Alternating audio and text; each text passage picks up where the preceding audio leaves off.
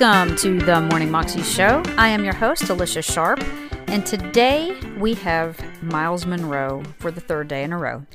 And I really have been enjoying him because his message is really powerful, and his main message is about the kingdom of God.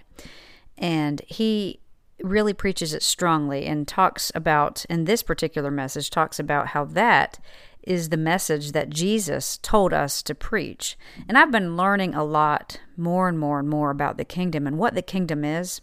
And I tell you what, if there's ever a message that will get you fired up about what Jesus has done for us, it's the kingdom of God, because Jesus says that the kingdom is within us. And do you realize what that means? It means that the kingdom of heaven is within us. And think about what heaven is.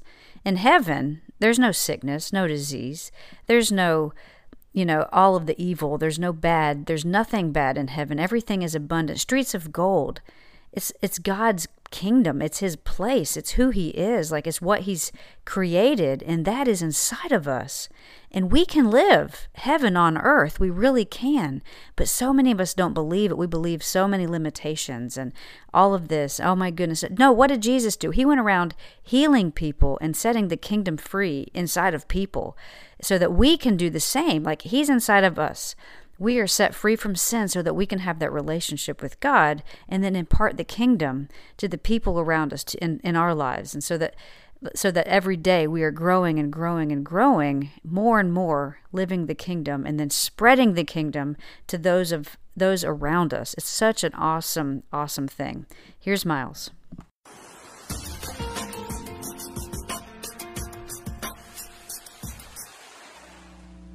One of the dumbest things I hear pastors tell me when I travel around the world, they tell me, Brother Myles, boy, I love your preaching, You are a kingdom preacher, huh? Now listen to this stupid statement. Read the verse. Come on, read it out loud. Read it. As you go, preach this message. The kingdom of heaven has arrived. They say, so you're a kingdom preacher? Read it again. As you go. Who? You. All of you who claim to represent me. Preach this message, not yours. And the reason why he say this, he doesn't trust us. This means I don't want you to preach anything else. This is implying that you can actually have some other messages. I was brought up in the Baptist church, grew up in the Pentecostal church, landed in the church, and then I figured out the kingdom. And in them churches, I'm telling you now, a guy could preach for 1 hour on the miracle of Jesus. Christ never said to preach his miracles. Read the verse again. So I'm not supposed to stand here and preach for 1 hour, and Mary came crawling on the ground. And Mary said, if I could just touch. Somebody say touch. And Jesus said, who touched me? I wonder if you touch him today. And an hour preaching something he did and not something he said. Forgive me, but that's just the way I learned it. I mean, imagine you can build an entire ministry on preaching a miracle of Jesus and never preach the kingdom. And he stood before the throne and said, Lord, I'm standing before the grave of Lazarus. Roll away the stone. Some of y'all got stones in your life. I mean, the whole time, I know you ready to, hey man, hey! Never preach the kingdom. Suddenly there appeared in the hole in the rock a man standing, but he was bound. Bound, somebody say bound. Bound. Bound. What are you talking about? Preach the kingdom, he says. And Jesus said to them, loose him and let him go.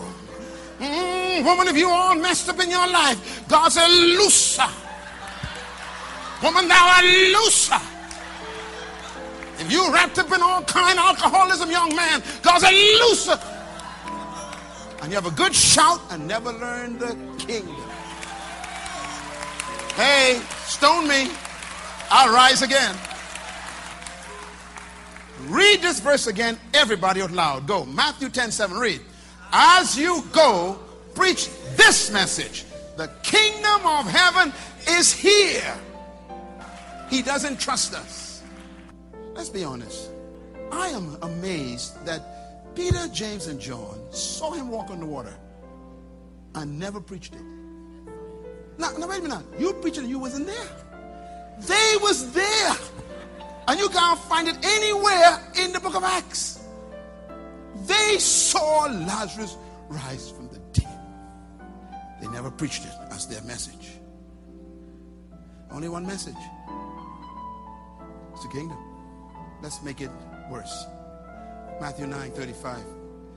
And Jesus went about all the cities and villages, teaching in their synagogues, preaching the gospel of the kingdom.